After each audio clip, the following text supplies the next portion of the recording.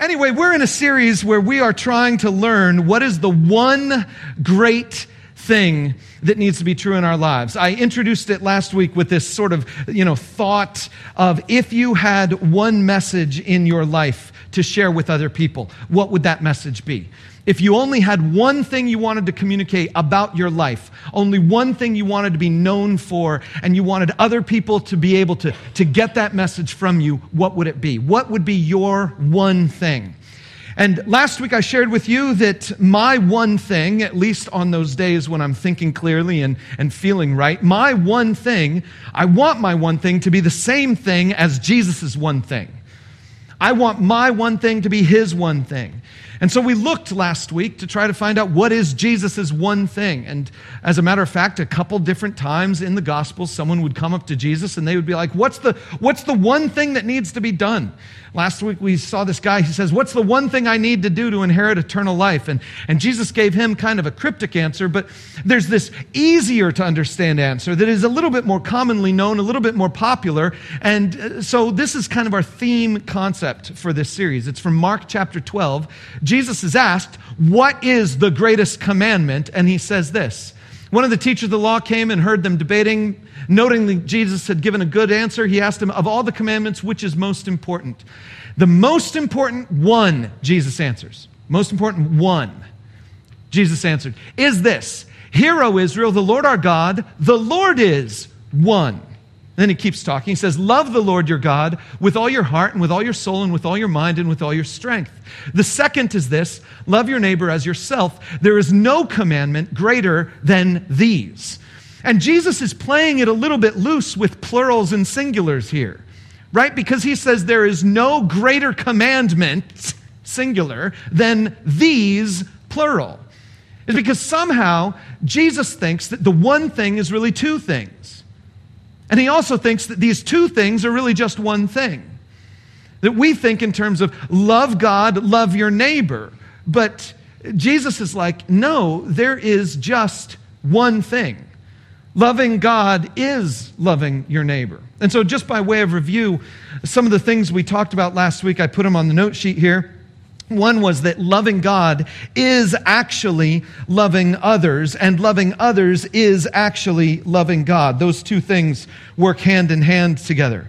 And then the second thing was that of all things in this world, there are lots of things that can block us from living in this one thing.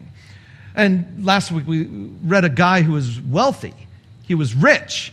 And because he was rich, he had a hard time loving God and loving others the way he needed to. Lots of things can block us. And so to remind you of what this series is all about, I want to do kind of a deep dive over these next 8 weeks. Last week was kind of introductory. I want to do kind of a deep dive over these next 8 weeks, where each week we are going to tackle one aspect of this one thing. So we're splitting the one thing into 8 things, right? But we're going to try to tie it all together so that you realize that this 8 things is just really one thing. And each week I'm going to try to address for you some of the things that might get in the way, some of the things that might hinder you from living that one thing, from letting that one thing shine through in your life. And so today we're going to start deep diving all the way into the Old Testament, Deuteronomy chapter 6. This is the most famous Hebrew phrase. Deuteronomy chapter 6, verse 4. I'm going to give it to you in 3 different translations: the New American Standard, the New Living Translation, and the NIV. Now, we've already read it in the NIV the way Jesus quoted it, but these different translations translate it slightly differently, and it is the most, and I kid you not, it is the most popular, the most important Hebrew phrasing. If you meet a Jew who is an actual Jew and not just like a historical Jew or biological Jew, but they're a religious Jew, they will have this memorized in Hebrew. And it goes like this: Hear, O Israel, the Lord is our God, the Lord is one. Interesting, you'll notice there are 2 ises in this sentence. The New American Standard translates this same verse with 2 ises. The Lord is our God, and the Lord is one. Now let me show it to you in another translation. We'll do the New International Translation next. The NIV. It says, "Hear, O Israel, the Lord our God, the Lord is one." There's no "is" in the first phrase. There is an "is" in the second phrase. The Lord our God, the Lord is one. So there's just a slight little nuance here that's going on that's different. One is two independent concepts. The Lord is our God, and the Lord is one. This one is slightly more close together. The Lord, the one who is our God. You know, the Lord, or Yahweh, that's the Hebrew word behind Lord when it's in all caps. Yahweh is one, and that guy is our God. Well, now let's look at the New Living Translation. It's also slightly different. The New Living Translation says this: "Listen, O Israel, the Lord is our God, the Lord alone." They have the "is" in the first phrase, and they don't have the "is" in the second phrase, and they're emphasizing that the Lord alone is our God. Now, it's fascinating to me that you have these different translations for a verse that is the most well-known Hebrew verse among all Jewish people. It's kind of difficult to realize that they have that many different varieties. And they don't feel like they're completely different, right? I mean, unless you're like a grammar nerd like me, you basically don't even care about all this. But maybe you do. And so I want to show you how we got here and why it's important. In Hebrew, and I'm going to spell these kind of sort of phonetically, but in Hebrew, the actual phrase goes like this: Shema Yisrael, Yahweh Eloheinu, Yahweh Echad. And I pronounce it Yahweh because that's what we think it's pronounced.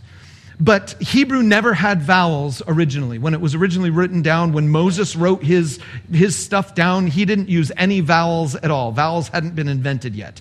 Hebrew to this day doesn't have any real vowels as letters. Instead, they have dots and symbols and stuff on the top and the bottom of their letters that add extra vowels into them. And so we don't really know how to pronounce that first word. We think it's Yahweh based on a couple other words, like hallelujah ends with Yah, and so we think Yahweh begins with a Yah. That's one of the reasons why we think that. And other things as well. But we think it's pronounced Yahweh. Now, those other words are important too. So let's go back to them. Let's put them back up there because those other words are interesting. The middle word, Yahweh Eloheinu, is a word that if you've been in church for most of your life, you actually have heard before. It's the word Elohim. It just so happens that in Hebrew, when you want to make something, when you want to add like a pronoun to a word, you tack it on at the end. And so Eloheinu is our God. Elohim is the word for God. And I know you're familiar with that one. That's the one from Genesis chapter 1:1 where it says, "In the beginning God created the heavens and the earth." In Hebrew it says, "In the beginning Elohim created the heavens and the earth." Elohim is the word for God, most common word for God throughout the Old Testament. And so Yahweh Eloheinu means literally Yahweh, our God. And then finally it says Yahweh Echad. And Yahweh Echad is the word that means one, but it doesn't just mean one, it means a very complicated one. This is the same word that shows up in Genesis chapter 2, where God makes Adam a woman, and he brings the woman to Adam. And Adam is like, okay, this is bone of my bone, flesh of my flesh. She was me. God took my rib out, made someone different, brought her back to me. And then it says this phrase at the end. It says, and they became one flesh. And the word one there is the word echad. So it's this word that means something that is more complicated than just one, but it's still just one, and somehow bigger than one. Now, why does this matter?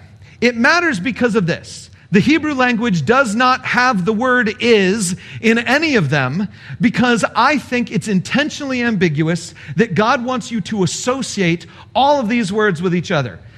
Israel, pay attention. Yahweh, your God. Yahweh, one. It's just that. You want all four of those words to show up. And maybe there is in there implied because the Hebrew language does that, like a lot of other ancient languages. They just kind of imply is all around.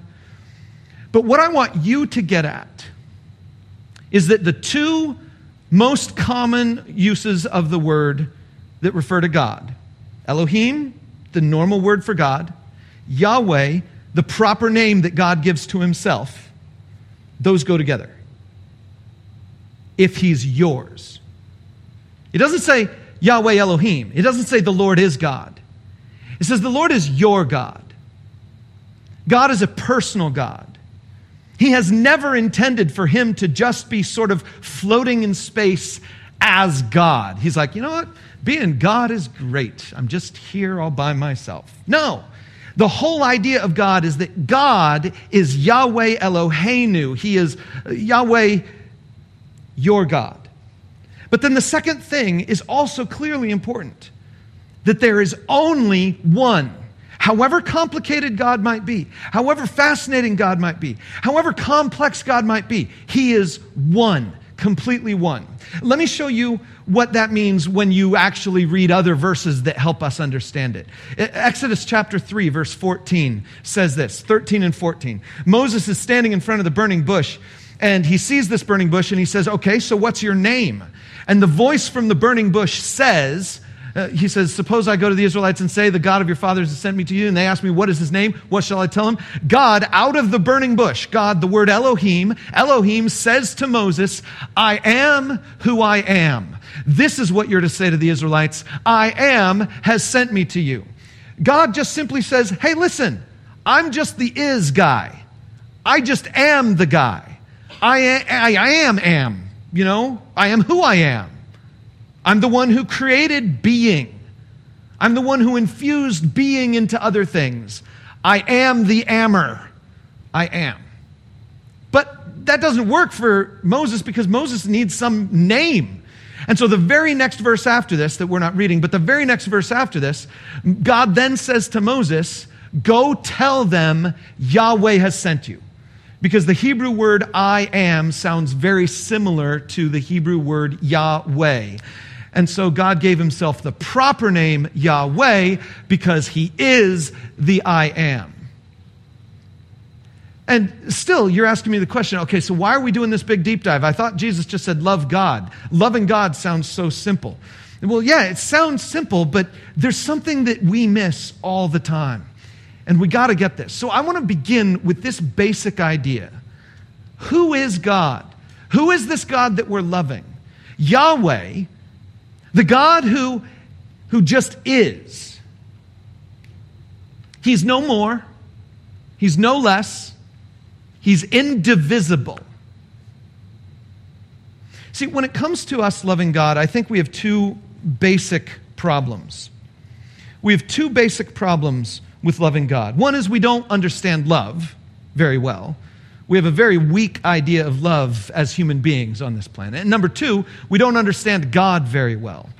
And since we don't understand God very well and we don't understand love very well, it is so easy for us to say, oh yeah, I love God. And what we really mean by that is that when God shows up on my doorstep, I'll be like, dude, yeah, nice to have you around. Don't come in here. Because, I mean, hey, it's messed up in here, but nice to have you around. Good that you're in the neighborhood. You know, that's, you know, I love God. That's kind of the attitude that we have. But you have to realize that if God is the I am, if he's the burning bush God, if he's the God who says, I am who I am, I'm not more, I'm not less, I'm indivisible, I'm one, I'm your God, I'm just one, I just am who I am. If that's the case, then that means your love for him is different from your love for anything else. Because his isness and his oneness make him different from everything else. And so loving God is loving him in a way that we don't understand. It doesn't relate to the rest of this world. Let me describe it to you this way. Loving God is a love that is encompassing and primary. Let me give you these two ideas through illustration. Encompassing. We live in a world where love gets split up in a lot of different ways. For example, you might show up at my house and I'd be like, oh, I love that sweater on you. You know? Oh, hey, I love what you've done to your hair. Or, man, I love that car. Or, you know what? I just really love what you did last week and what you said to that other person last week. I love that so much. Come on in here. Let me show you my house. I love this plant. What we do is we take the big thing and we split it into the little things so that we can love the little things and we don't have to be so, committed to the bigger things. I don't have to love you as like human being as long as I love a lot of little things about you. I love the way you talk to me. I love how fun it is to hang out with you. I really don't love the way you smell. I don't love the kind of food that you think is yummy. And I really don't like the way you drive, but I love all kinds of other things about you. And so I'm just going to focus on the positives and eliminate the negatives. And we do that with God all the time. We're like, God, you know what? I just love what you did when you helped me to find that parking spot. God, I love that you helped me to get my keys back when I thought I had lost them. God, I love this about you. I love that you are gracious to me, that you sent Jesus to this world. I love that today at church was great, or I love that this other time was fabulous when I was reading your Bible, but there's so many other times when it's just, we don't want to focus on the negatives. God, I really didn't like it when you did that other thing. And God, I really didn't like it that one week we went to church and man, that was just a mess. And God, I really didn't like it when you caused me to lose my keys. And I didn't like it when I had to park way far away. We compartmentalize our love for God just like we compartmentalize our love for everything else. But I got to tell you, hear, O Israel, the Lord is one. The Lord is one. The Lord our God is one. You can't split him up and say, hey, God, I really like this thing about you, but I didn't like this other thing about you.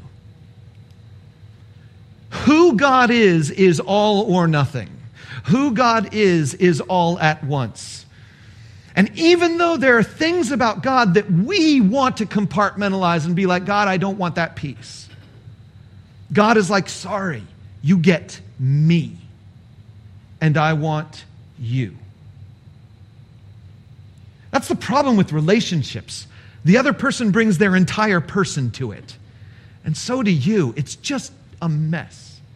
But God says, no, we're all in this together. But there's a second thing I said. I said it was encompassing, but I also said this love has to be primary. And what I mean by that is I think what we tend to do is we hear the phrase, love the Lord your God. And we think that what we're really needing to do is we're needing to focus on love, okay? So it says, love the Lord your God. Okay, so love is the thing that needs to happen. And so because love is my active word, I think the sentence in my mind kind of goes like this. How should I respond to God? Well, the answer is love, right? How should I respond to God? Love. There's just one problem with that. And the problem is that there are lots of other things I need to respond to. How should I respond to my mother? The proper answer would be love, right? How should I respond to my children? Well, the proper answer is love, right? How should I respond to the neighbor who irritates me? Well, the proper response is love. How should I respond to blank, blank, whatever the situation is? Love, right? And then what we've done is we've watered God down to all the other things. And we're thinking, God is just another thing I have to respond to. And I'm supposed to love God just like I'm supposed to love my neighbor, just like I'm supposed to love all these other. It's just one of the many things. But I want you to think about this phrase differently. When Jesus says, when the Old Testament says, love the Lord your God, it's not saying, here's God, respond to him with love. It's saying, God put love in you, where's it supposed to go? God put love in you, where does it go? Who gets it? Love the Lord your God. God is primary. See, the picture that we need to have in our hearts and our minds is that love has been put in me only for God. And all the other things that I might love, that's trickle-down love. All the other things around me that I might love, that's the spillover love. I'm going to love God, and some of my love is going to leak out onto the people around me. And it's going to leak out onto my neighbors. It's going to leak out onto my family. It's going to leak out onto the people that I don't even like. But I'm loving God, and there's just so much extra love that he's giving to me that it's just spilling out all over. Love God. Now, I know this doesn't really settle into our hearts all that deeply yet. And so what I thought we would do is we would do a deep dive today in the first 4 commandments. So remember last week, I showed you this passage where this guy says, Jesus, what do I need to do to receive eternal life? And Jesus mentions a bunch of commandments, but he skips over these first four. He skips over the first four commandments that are widely understood to be the commandments about your relationship to God. And Jesus just skipped over them last week to make a point. Well, today, let's dig into them. So what I'm going to do is I'm going to read them to you from Deuteronomy chapter 5. The most famous verse, the Hebrew John 3:16 basically, is the one we already read, Deuteronomy 6:4. Hear, O Israel, the Lord your God, the Lord is one. But then we get to the previous chapter, 10 Commandments chapter, Deuteronomy 5, and these are the first four as recorded in Deuteronomy chapter 5. It says, you shall not have any other gods before me. You shall have no other gods before me. That's the one we number 1. The Catholic Church traditionally numbers this one and the next one as one, and then they split the one at the end that we have coveting as one command. They split it up into 2 commands, but in our church we generally just do this one as number 1. So this is number 1. You shall have no other gods before me. Here's number 2. You shall not make for yourself an image in the form of anything in heaven above, or on the earth beneath, or in the waters below. And now we get to number 3. Or no, this one actually has some more expansion on it. Let's go back to that. You shall not bow down to them or worship them. For I, the Lord your God, am a jealous God, punishing the children for the sin of the parents to the 3rd and 4th generation of those who hate me, but showing love to 1,000 generations of those who love me and keep my commandments. Commandment number 1, short and sweet. Commandment 2 gets a whole extra paragraph. Now commandment number 3, let's take a look at it. It says, you shall not misuse the name of the Lord your God, for the Lord will not hold anyone guiltless who misuses his name. That's actually short and sweet. Let's go on to number 4. It says this, observe the Sabbath day by keeping it holy, as the Lord your God has commanded you. Sounds short and sweet, but God gives a whole paragraph on this one. Take a look at this. 6 days you shall labor and do all your work, but the 7th day is a Sabbath to the Lord your God. On it you shall not do any work, neither you nor your son or daughter, nor your male or female servant, nor your ox, your donkey, or any of your animals, nor any foreigner residing in your towns, so that your male and female servants may rest as you do. File that away for just a little bit. We'll come back to it.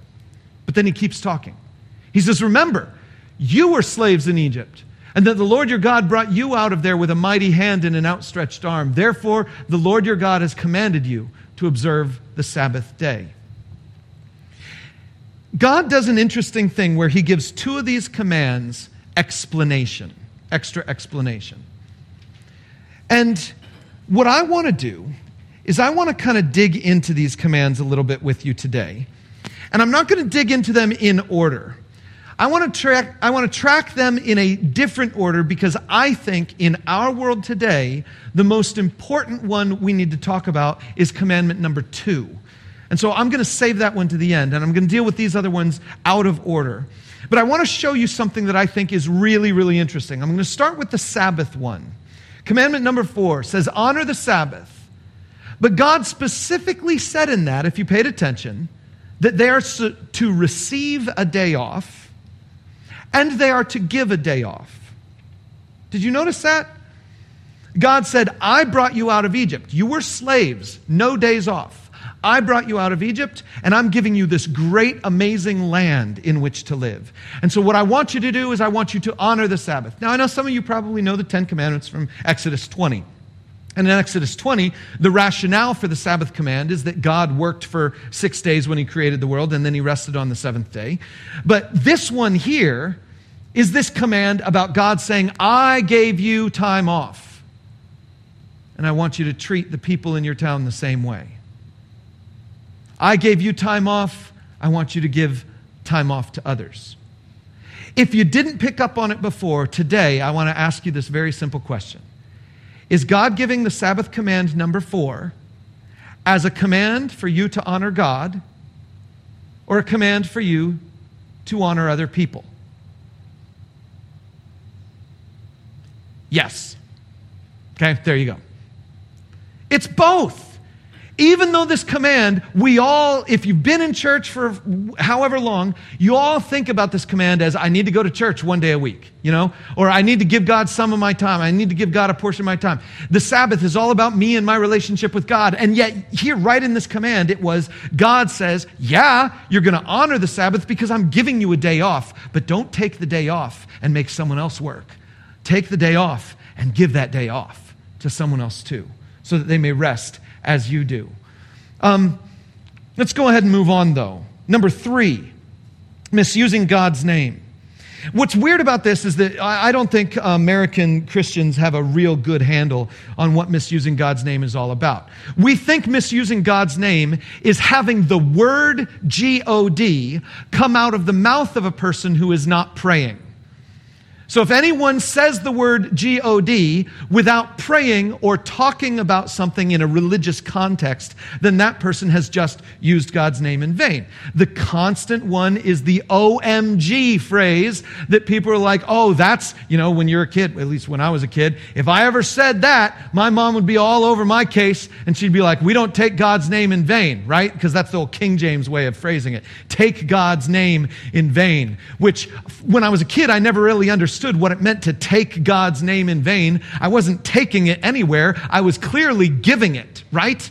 So why is it even calling taking God's name in vain? Well, it's because of this. Because the idea of taking God's name in vain has nothing to do with spewing it out of your mouth inappropriately. And it has everything to do with acting as if God's name is somehow mine. It has everything to do with acting as if I can take God's name and use it for my benefit.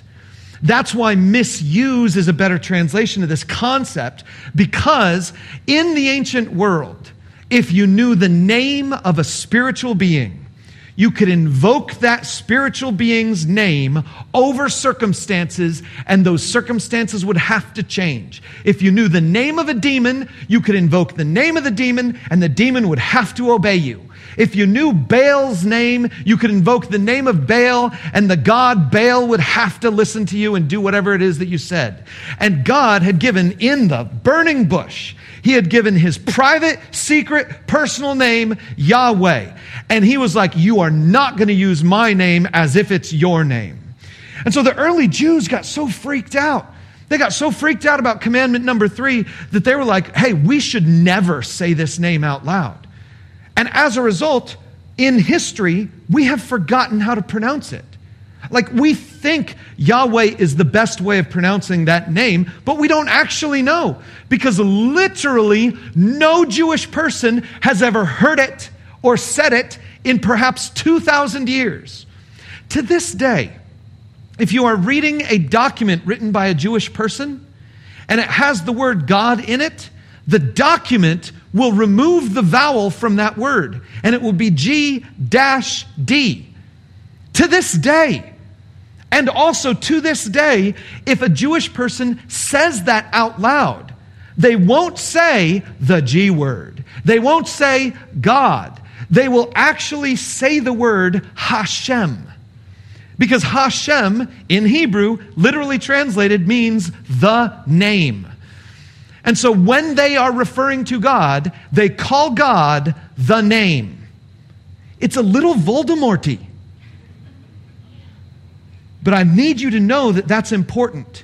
If you're familiar with the whole idea of Voldemort, don't say his name, that is the reason ancient cultures thought they could use the name of their deity to get special favors for themselves. And God says, you're not doing that with my name. Don't misuse my name. But don't miss this. Commandment number 3 is about leveraging the identity and power of God for your benefit. Taking God's name and putting it on this vain, empty vessel that is me. That's what command 3 is all about. And when in the world would I ever want to do that? Think about yourself. Think about the times when someone might invoke the name of God to sort of increase something about themselves. Well, let's say the person is really upset. The person might say, ah. But if they're really upset, they might say, oh my God. Let's say a person is trying to prove to you that they are telling the truth. And they would say, man, I'm telling you the truth. And you just don't believe them because they've been lying to you for their whole life. And you're like, I just don't believe you. And the person's like, no, I swear to God. Or the person who says, hey man, listen, I'm a little shady about this particular transaction that we're going to enter into, but no one's looking, so let's just do it. And then they drive away in their car that has the little fish sticker on the back.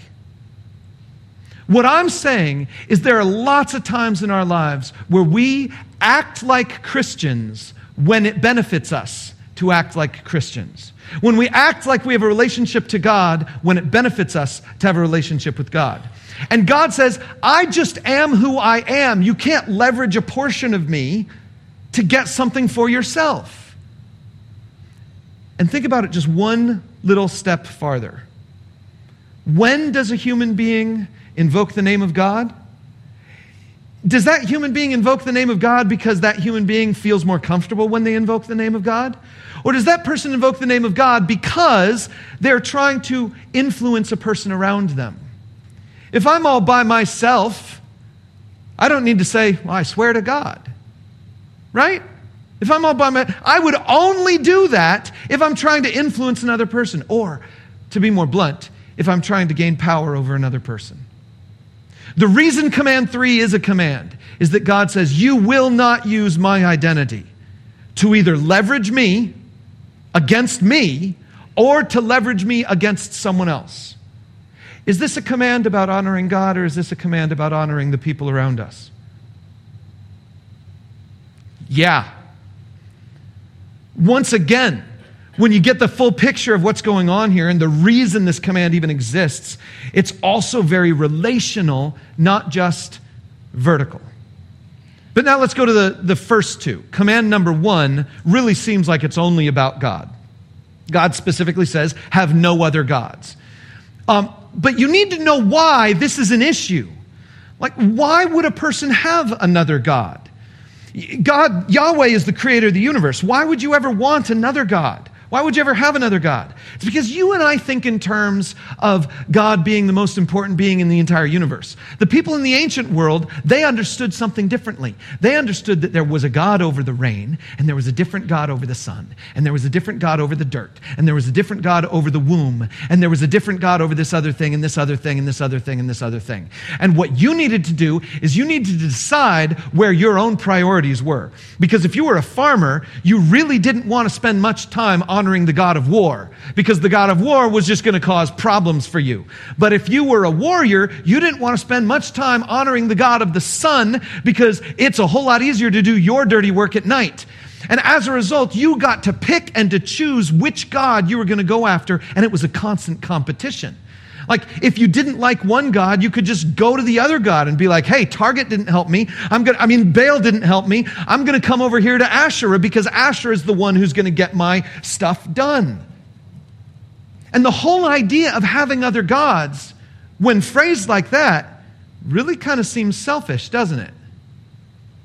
I'm only in this God thing for me. I'm only following Baal or Yahweh or Asherah or Molech because of what they can do for me. It's amazing that we've grown out of this kind of idea. Grown out of this kind of idea that the only reason I'm going to follow God is because of what He's done for me lately. Grown out of this idea that if someone else can provide me what I'm looking for, I'm going to go ahead and go to that other thing for right now. Isn't it great that we've grown out of such things? The problem is we haven't, of course. We still worship other gods. We just don't call them Baal. We don't call them Asherah. We don't call them any of these other things. Sometimes we call them Republican. Sometimes we call them Democrat, because these are the groups, these are the entities that can give us the power we're after. These are the entities that can solve our personal problems that we're worried about. And so, yeah, I'll worship Yahweh on Sunday, but on Monday, you better believe I'm paying all my attention to this other thing out here that can get me what I want. God says no other gods. And strangely enough, we are as divided today about all our little worship things as the people have ever been in human history. This isn't a new time of division. This is just all of a sudden realizing that, oh yeah, we really do hate people who don't believe the same thing as us. But God says, no other gods. So is this command a command about honoring God? Or is it a command about honoring other people? Yeah. Or here's this last one. And I saved this one for last. And I'm sorry because I might end up preaching a little bit on this one. Because this one is big on my heart. But command number 2, God says, have no idols. Which I kind of interpret as don't fall for a false image. In the phrase in the text, he says, you shall make no image. You shouldn't worship that image.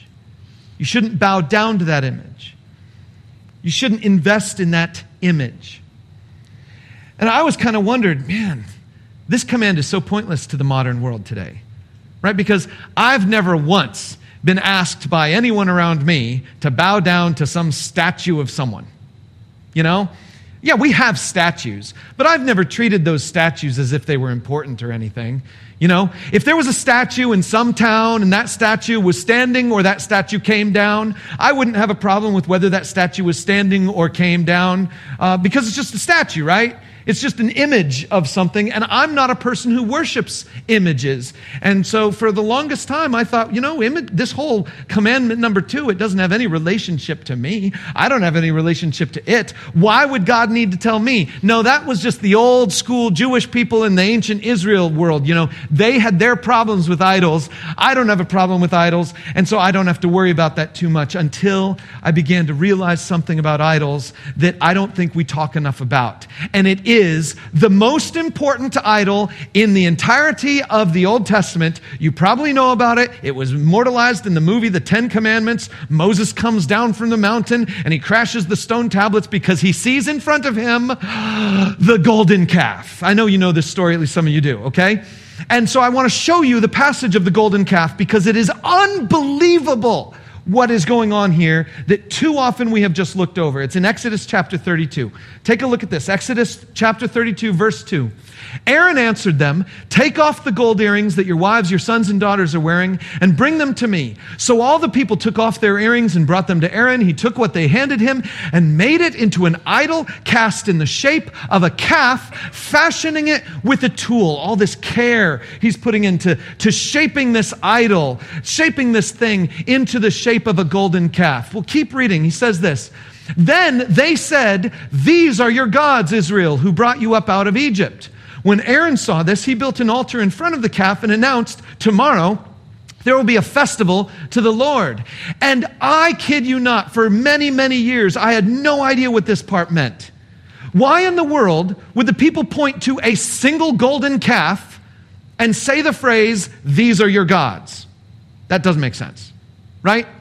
You wouldn't point to a single idol and then say, "These are your gods." That never made sense to me. Secondarily, this god, this idol, had just been made right then in front of their eyes. Clearly, it had not led them out of Egypt. Right? So that didn't make sense. This idol had not led them out of Egypt. That doesn't make sense. This idol was one idol, and yet they called it their gods. And then Aaron, to top it all off, he says, "I'm going to put an altar in front of this thing, and tomorrow we're going to have a festival to the Lord, Yahweh." Here's the part of the story that I've talked about a few times here, but has not been talked about enough in Christian circles. The people did not think the calf was a new god. In fact, the reason they say "these are your gods" is because you would generally use a plural pronoun "these" when you are using a plural noun "gods." And it just so happens that the plural noun "gods" is the Hebrew word Elohim. Because in Genesis 1:1, when it says, "In the beginning, God created the heavens and the earth," the Hebrew word behind the word God with a capital G is Elohim. when it's got the plural "im" ending, we capitalize the first letter. That's what we do. Because it refers to the God who is so big and so powerful and so important that he refers to himself with the words "we." The people did not look at the calf and think it was somehow a new God. The people looked at the calf and said, this is now the thing that represents our God. These are your gods? No, mistranslation. This is your God, capital G. They thought Yahweh God was being represented by this golden calf. And they had reasons to believe that. I mean, they had a lot of really good reasons too. Because after all, God, when he commanded a sacrifice, one of his favorite sacrifices was a bull. And a bull is an animal that is a bovine. And there was another part of the bovine family that you would sacrifice on a fairly regular basis. And that was the firstborn calf of any cow.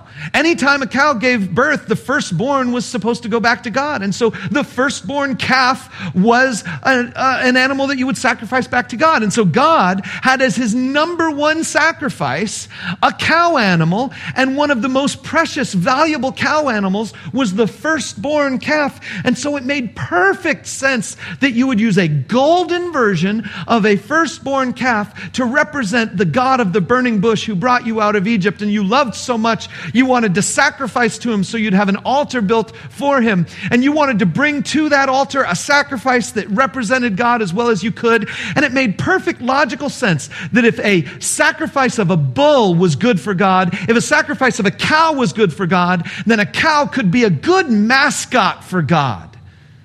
And that's all they were doing. They were just building this mascot for God, this representation of God, this symbol of God. And that's why God said no. God didn't say no to the idols because he thinks it's a stupid thing to bow down before a golden statue. God didn't say no to idols because he thinks it's a bad idea to build piles of rock and think they're important. That's not the reason God said no to statues. That's not the reason God said no to idols. He said no to idols because he is who he is, and nothing can represent him. There is no mascot for God. When he shows up in his most visible form to Moses, all it is fire, constantly changing, not even doing the thing you expect it to do by burning up the bush. It's just some type of fire. All that Moses can be is like, this is new. This is different. This is unlike anything else. This is holy, separate. And God is like, that's right. I just am who I am. In fact, you can call me I am. The reason God says no idols is that you can't put him in such a small box. It's like, okay, well, we don't have a problem with that today, do we? We don't deal with that kind of stuff. I mean, we don't, but I want to tell you, yeah, we do. There's so many ways in our society, especially in churches, where we have things that we think symbolize God. And there are lots of different ways all of us have found little mascots of God in our lives. Little things that symbolize God. For you, maybe it's a style of music. There's a particular style of music that touches your heart, and that style of music feels more spiritual to you. That style of music feels more meaningful to you. It touches you in such a way that you're just like, yeah, this is the real God music. And sometimes you are tempted to judge those other people with their other kind of music as if that sort of stuff is less godly. Maybe you're the person who thinks that an organ is somehow more spiritual than a drum kit. Maybe you're vice versa. Maybe you're the person who thinks that a wailing lead electric guitar is more spiritual than a keyboard. Maybe you're the person who says, no, a cappella music is the most beautiful spiritual music. But whatever it is, every one of us has a musical mascot that somehow we think represents God a little bit better. And that's just the icing on the top of this annoyance surface that I have with the way all of us treat God. Because music is one of the easy, low-hanging fruits to point out, but there's other ones down below it. Should I say, maybe even the idea of God being Father and Jesus being the Son and the Holy Spirit. That is biblical. Jesus calls the Father the Father. The Father calls the Son the Son. Scripture calls the Trinity Father, Son, and Holy Spirit. But I'll tell you what, if you think now you understand something about God because of this metaphor Father that has shown up in your language, no, that's just a mascot. That's just a weak, partial understanding. If you think that God is somehow masculine or that masculinity is somehow more godlike than femininity, then you have crossed the line into idolatry. You've crossed the line into worshiping a thing that is not actually God, but has sometimes been partially used to refer to an aspect of God. You want to know what God's real name is? It's not Father. It's I Am. But He chooses to be known as Father because He loves you and He wants a relationship with you. But He's not actually a guy. He's not walking around with a power tool waiting for a honey-do list so He can fix another thing. Our problem is that we take all the things we know about God and then we act as if they are God. And we do it with doctrines. We do it with cultural expressions of Christianity. We do it with the way we read the Scripture. We do it with the way we worship God. We do it with our relationships. I can't point out to you all the idols in your life because I can't even point out all the idols in my life. But I do know this. None of them are God. And I want to love God, which means for the whole rest of my life, I'm going to have idols getting broken. And for the whole rest of my life, I'm going to learn new things about God that have shaken my understanding of what God is and who God is and how He loves me. For the whole rest of my life, no matter how many times I read the Bible over and over again, I'm going to find something new in there and I'm going to be like, oh my goodness, this is a burning bush moment. God just is who He is. Hear, O Israel, the Lord your God, the Lord is one. He's Himself. Nothing else refers to Him. No other names can contain Him. No box can hold Him. He is. But there's two other little things on this idea of commandment number 2 that I think are incredibly important. In fact, I think there are two really important reasons why God gave this no idols command in the first place. And it wasn't all about don't put God in a box. I think it was also about a very specific thing. God says, you shall make no image of me. Let me show you what Colossians chapter 1, verse 15 says. The Son is the image of the invisible God, the firstborn over all creation. Do you know why you and I are not allowed to make an image of God? Because He made His own. Because the invisible God cannot be contained in any image other than Jesus Himself.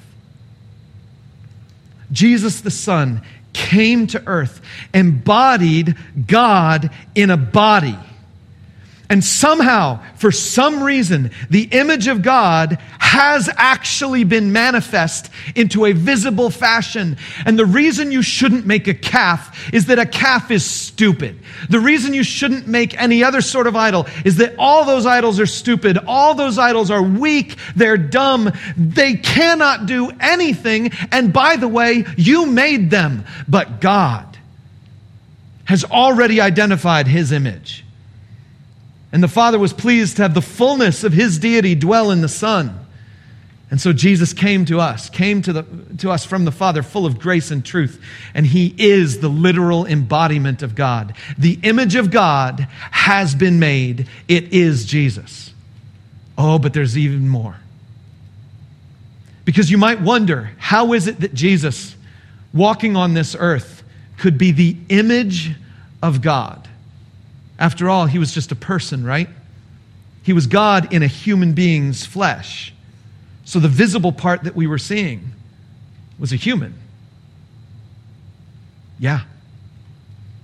Because you go all the way back Genesis chapter 1, verse 27, one of my most important verses for us. God created mankind in his own image. In the image of God, he created them, male and female, he created them. Do you know why we are not allowed to make images of God? It's because you have one right next to you. Because you see one when you look in the mirror. That's why command number 2 shows up. It doesn't have this exclusivity of God doesn't want you to make a statue. It's something so much bigger than that. And so I want to ask you, is command number 2 a command about honoring God, or is it a command about honoring the people around you? Yes! How? How in the world can I be a person who loves God the way God wants to be loved, the way God deserves to be loved? How in the world can I be a person who loves the one true God, the only true God? How can I be a person who loves Yahweh, my God, Yahweh alone? How can I be that person? Well, I'll tell you. Because God has made it so easy on us. Love God. How? Love Jesus. How? Love someone around you. It's throughout the entirety of the Bible, from beginning to end. That's why Jesus says, I'll give you the command, love God, love others. No command, singular, is greater than these, because these are the command. You can't love God without loving people. Here's a verse I wanted to show you last week, but it got up on the screen from the wrong part of John. I wanted it to be from 1 John. It actually got onto the screen last week from normal John, and so it was the wrong one. But here is it again. 1 John 4:21. It says, and he has given us this command. Anyone who loves God must love their brother and sister. This is the simple solution. If you want to be a person who loves God, the one true God, the only God, if you want to be the person who loves God, well, then learn everything you can about Jesus and fall in love with who he is. And while you do it, you're going to express it by loving the people around you. Loving God is loving other people. How do I love God? Love Jesus. How do I love Jesus? Love other people. It's simple as that. One thing. It might feel complicated. It might feel like there's a lot of other stuff to worry about and think about. But it really means just ignoring all this other stuff and finally coming back to saying, okay, God, I just want to love you. Help me take that step today. I don't know where this lands for you, but for me, I just want you to be a person who falls in love with God, the real God, the one true God, not some fake imaginary image of God, not some mascot for God, not some theory about God, not some idea about God. I want you to fall in love with the one true God, and I want you to live deeply into that. And I want you to live deeply into that by understanding Jesus and falling deeply in love with him. And I want you to live deeply into that, so much so that if Jesus were to love someone, you love that person too. And since he loved everybody, man alive, you're just loving everybody. It's a mess. Your life will get ruined. You will be loving too many people. They will take advantage of you. Someday, you might even be feeling like you're persecuted for the name of Jesus. Someday, you might even feel like someone is nailing you to a cross. But guess what? It doesn't matter how dark Friday gets. Sunday's coming, and the resurrection is promised to all of us. So, give yourself completely to this. Love God, this one thing, and in doing it, love Jesus, love the people around you. And I'm convinced the world is still yet to be changed another time.